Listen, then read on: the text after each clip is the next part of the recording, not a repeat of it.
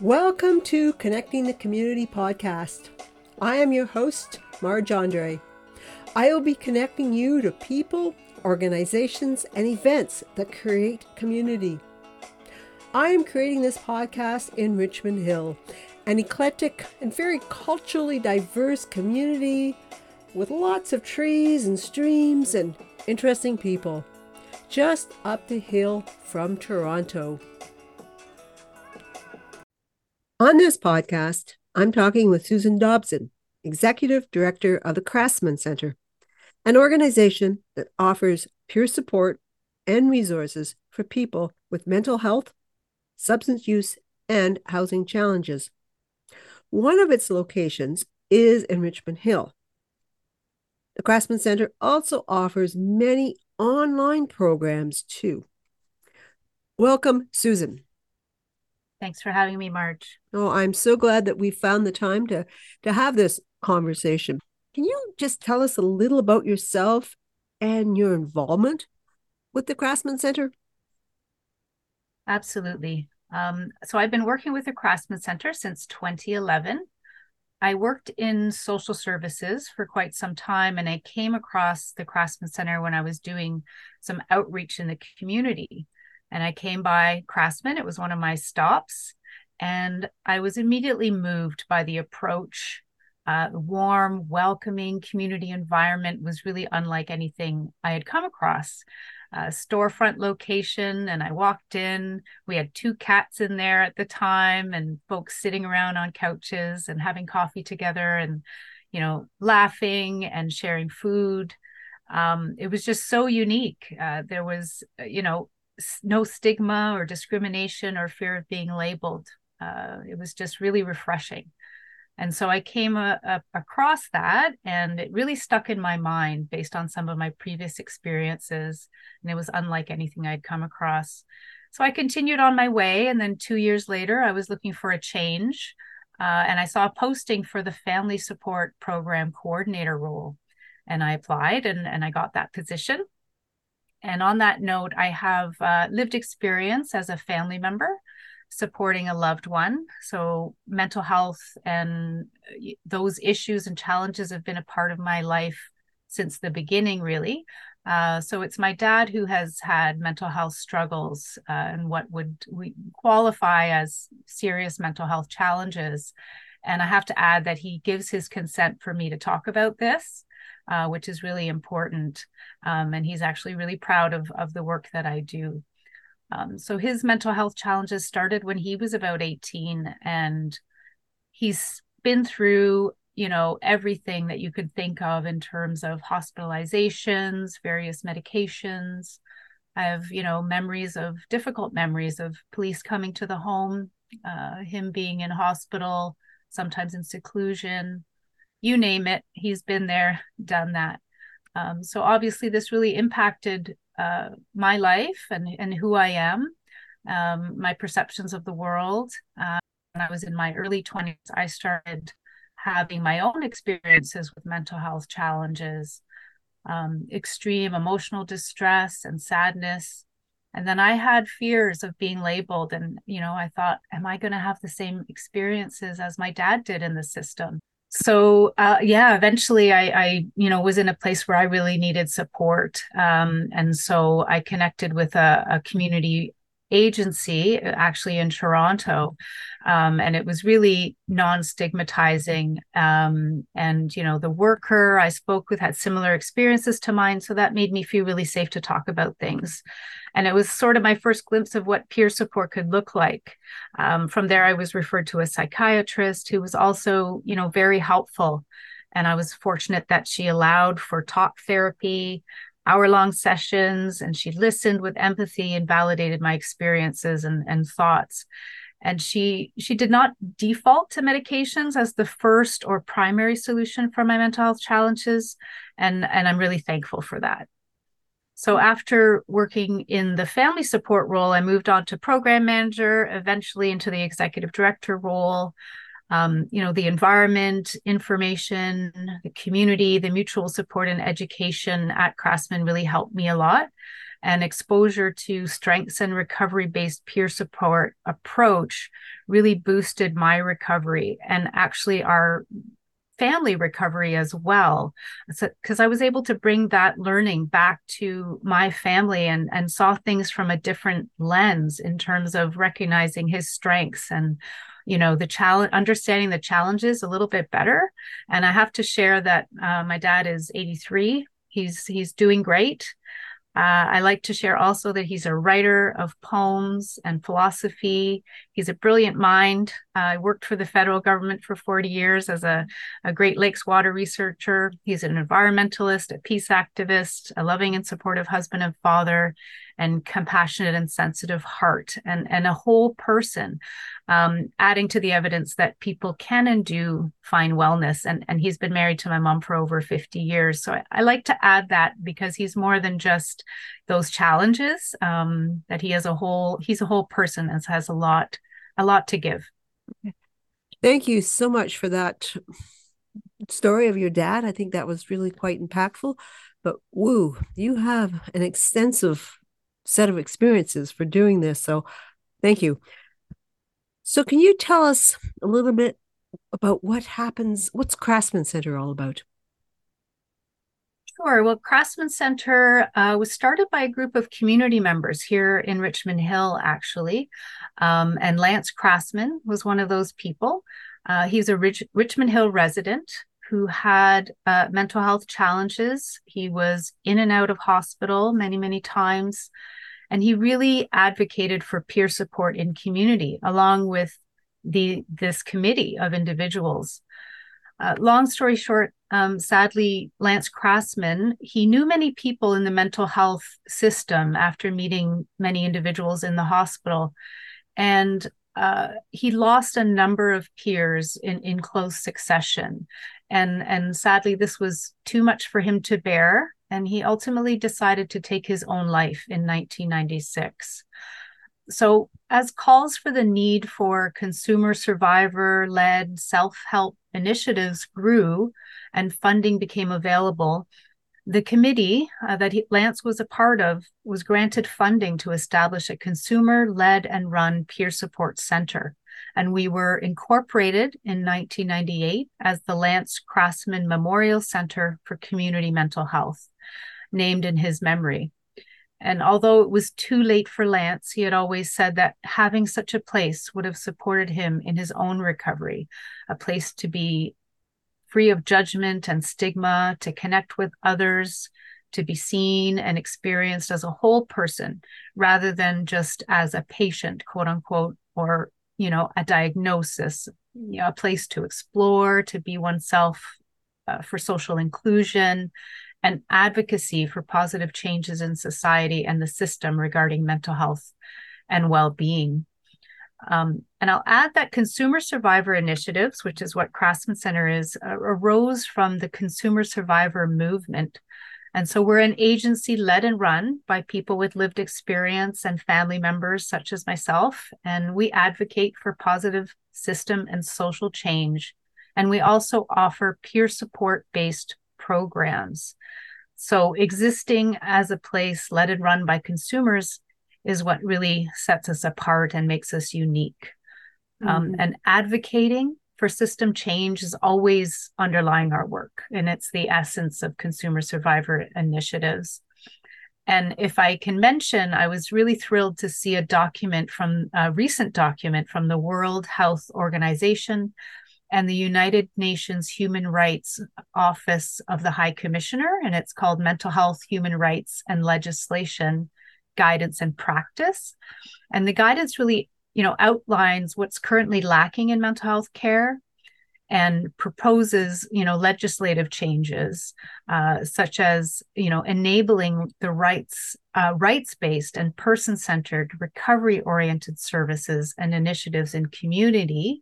And it explicitly says, including those that are peer-led and peer-run, both within and outside the health system, which prioritizes the person's empowerment and active participation in their own recovery. It really looks at, it also calls to ensure that the expertise of persons with lived experience is recognized and that they're closely consulted and actively participate in decision-making processes and the design, development, monitoring, and evaluation of laws, policies, plans, and services. So it's a powerful document and aligns with much of what the consumer survivor movement has been advocating for a very long time, decades and decades. Ooh, So the yeah. movement, the movement is essentially about upholding human rights. I am very, very happy that you told us about that.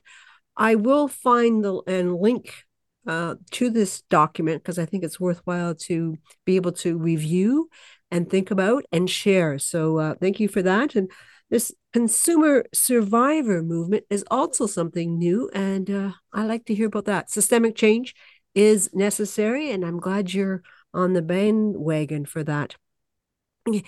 You've talked a little bit about peer support or peer to peer support. I'm not certain that's the same thing, but I do want you to mention something about sort of its limitations. In terms of, limitations for Mm-hmm. serious mental health, um, peer support has been recognized actually as a core service Mm-hmm. by funders, by government, recognizing the value. Mm-hmm. So not only it for folks with, say, what we deem sort of mild or moderate depression, Mm-hmm. but all the way up to those serious mental health Mm-hmm. challenges. So, not many limitations in terms of where we can provide support and be helpful. So, for example, in hospitals, we have peer supporters embedded in emergency departments. Mm-hmm. So, folks who are in serious distress, obviously, sometimes, end up in the emergency department. And our staff are there working Mm-hmm. alongside clinicians to support people in those moments. Um, Peer supporters ourselves have been given various diagnoses of, Mm-hmm. our colleagues, serious mental illness ourselves. And I feel that positions us well to support others based on those shared experience, Mm-hmm. knowing what it's like to be in extreme distress, to support a loved one in extreme distress, whether it struggles with substance use, maybe hearing voices, having interactions with police regarding mental health challenges, experiences with homelessness. So that rapport can happen quickly through empathy, Mm-hmm. non-judgment, and understanding based on common experiences. The peer navigators in the hospital, those staff have been in that place. They were once that person in Mm-hmm. that emergency department in extreme distress. And now, they found a better place. They've received training. They're well along in their recovery journey. And now they can support the needs of others in those situations. Yeah. And hospital emergency departments can be a really scary place to be, especially if we're in distress. So having someone to sit with you and listen and support you and say, hey, I've been there. I understand what it's like and it can get better. And explaining the process, what to expect, letting Mm-hmm. people know what their rights are. What I will say is what is limited is our scope, and that is purposely so. So we don't want to drift away from our peer support roles. We're not clinicians. We don't Mm-hmm. diagnose. We don't prescribe meds. We don't drop off meds. We don't give advice from a medical perspective. We don't advise specific treatments. That's really the role of clinicians to support people with those specific aspects. What we can do is be advocates. We can listen. We can support. We can support someone's emotional needs. And so, I would say that definitely there's a role for us to Yes. play, and we have those experiences. We're trained. So just because we have lived experience doesn't mean Yeah. someone is a great peer supporter. Yep. You have to be trained, Trained. You and have to we be do trained. that Yeah. as well. Yeah, no, So there's many places where we can interact with the system, and we can and we do support folks with various serious yeah, mental health challenges just and I think within our the scope, within our within your scope. scope, and I think Yeah. that's the key. And I think the issue is often please make sure that there are the other supports as well. Don't like we need peer support, but there are times and some people need hospital beds and medication and other forms of treatment. So, and I don't think you disagree with that at all. So, No, no, no. no, Those things have been useful to me. But certainly for some folks, peer support is an essential part of yes, of their care. yeah. Uh, Krasman Centre also offers support to families that have come to seek your support. Would it also Yes. include people and families that maybe the members haven't reached out to you? So we have a family support program, and that is specifically for folks who are caregivers, friends, or family of choice of someone who has a mental health challenge. And so the focus there is really around, providing peer-based recovery education to those family members and really focusing on the family members' wellness themselves. Mm. So I know from my experience, as a family member, it's it's extremely challenging. It's extremely draining to try and support someone. I remember feeling like I wanted to be able to control the situation. I wanted to be able to tell my dad what I thought was best, in a given moment, but often felt helpless and hopeless and a real lack of control. And so what I've learned from, the peer support field and from recovery education is that I needed to take care of myself and focus on my own wellness in order to be in the best position to support my family member. I also learned skills around really listening and respecting his perspective and understanding, where he was coming from and what he was feeling. And I came from my mom was a nurse. I came from a very, medical perspective, thinking doctors know best. And I think, one example that was really, when I reflect back on it, there was a time where my dad said, he was really struggling with his psychiatrist at the time, with the medications that he was on that were making him feel awful and had awful side effects. I remember him saying, Susan, I'm really, really sorry for what I'm going to do because it's going to be really, really hard. And I didn't know what he was talking about. But long story short, he determined that he needed to go off his meds. And, needless to say, the consequences of that were really, really awful, really, really hard. He did end up in hospital again. But coming through the other side, it was the only way that he could feel heard to say, I'm not okay with my Mm-hmm. current situation. And, I know that best because I'm, this is my body and my experience. And the good thing is that he was able to get a different psychiatrist who listened to him better, who understood his needs, and was able to find a medication that worked much better for him. And that was an extreme situation where he needed to advocate for himself. The journey was really, really hard. But looking back, so now I listen to him better when he Mm-hmm. says, this med's not going so great, or I'm feeling this way. I don't just say, oh well, and try and silence Mm-hmm. that. Really Yeah, listen, yeah. because sometimes that can lead to better results for folks. Again, Yeah. this is just one situation. This is just a personal Mm-hmm. story. It's Yeah, not the same for everyone, no. but But just a the little anecdote about really what listening and listening, empowering the person to make their choices, right? yeah. Having people be better listeners is it's easier for some than others, but I think very, very important. And I'm glad to hear that that's something that the Krasman Center will do is encourage people to be reflective on their behavior and become better listeners. Again, Absolutely. it's not easy. So, what other services are offered? I mentioned that there are online programs and you have the drop in center. Can you tell us a little bit about what actually does the Craftsman Center do? Yeah, absolutely. So all of our programs, again, are peer support based, distinctly non-clinical, peer-to-peer support. But we hold different roles. So we have an application support program, which supports people in applying for ODSP and CPP disability.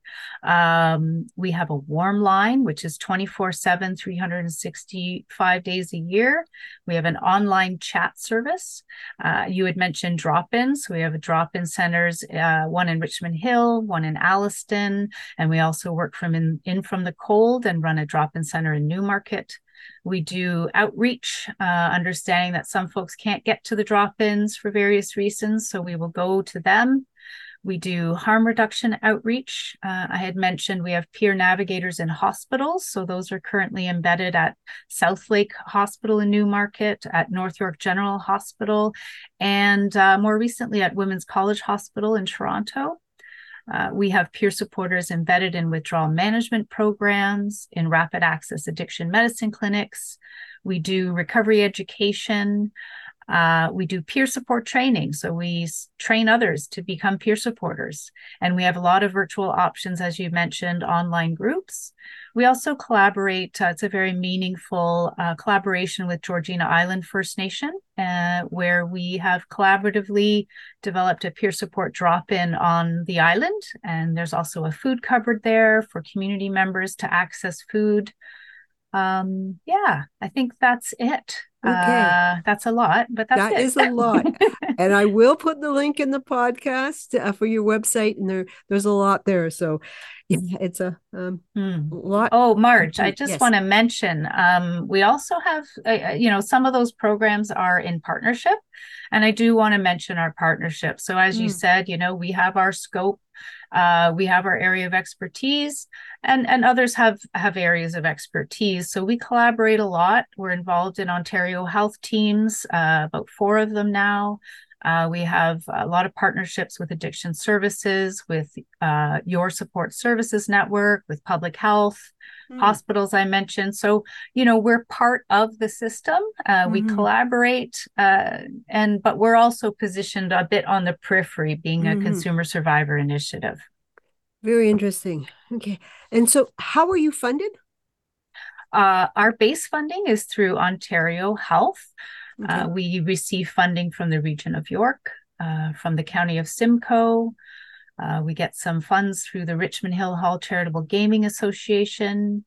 And we have funding, speaking of those partnerships, funding that streams from other agency partners, such as Addiction Services and YSSN and various hospitals that float money to us for us to bring peer support to them.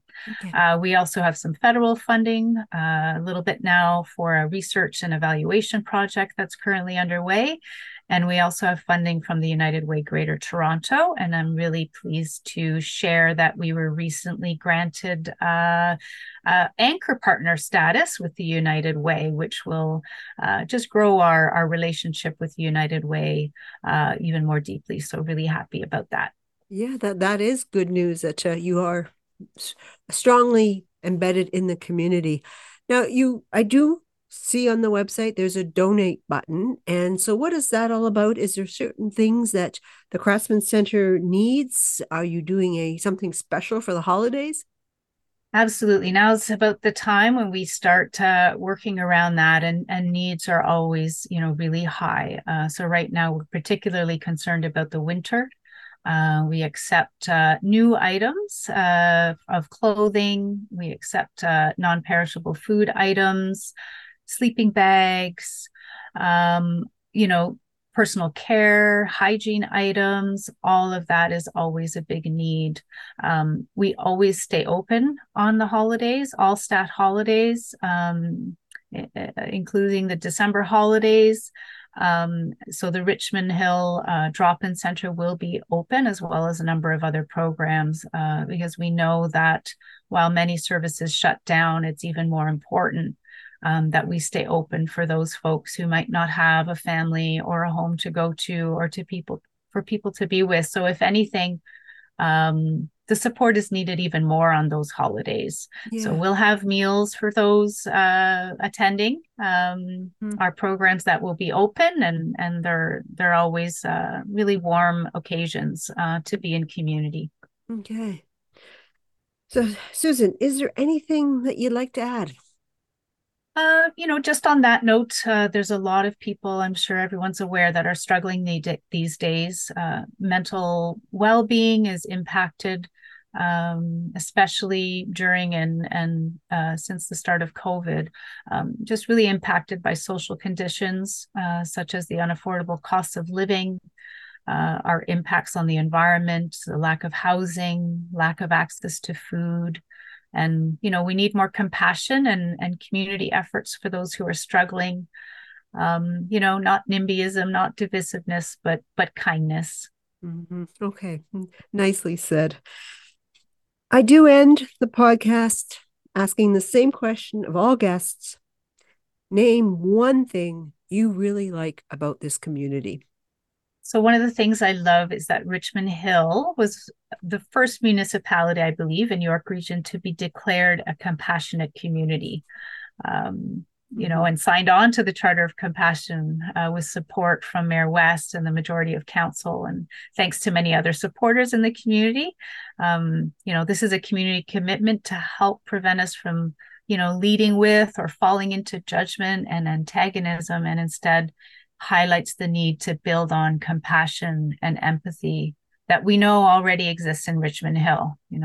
While we do see so much suffering these days and there's a lot to be saddened by, we also experience compassion and beautiful moments of human connection, generosity, concern, community healing, and caring. So there are some incredibly warm and kind people in Richmond Hill, and I love that. I actually just got a call before speaking with you from someone in the community asking how to donate and support and provide meals to the community. So I love that. Yeah. And it inspires me to try to be the same. Very nice. Excellent way of ending there. So thank you, Susan, for being part of this podcast, and good luck with all the work, the very important work that you do. Thanks again, Marge. Thank you for listening. I would very much appreciate you sharing this podcast. Please tune in next week as we continue to explore the community. Consider emailing me at Marge, M-A-R-J, at margeandre.com. I welcome suggestions for podcast guests. Stay well, stay connected.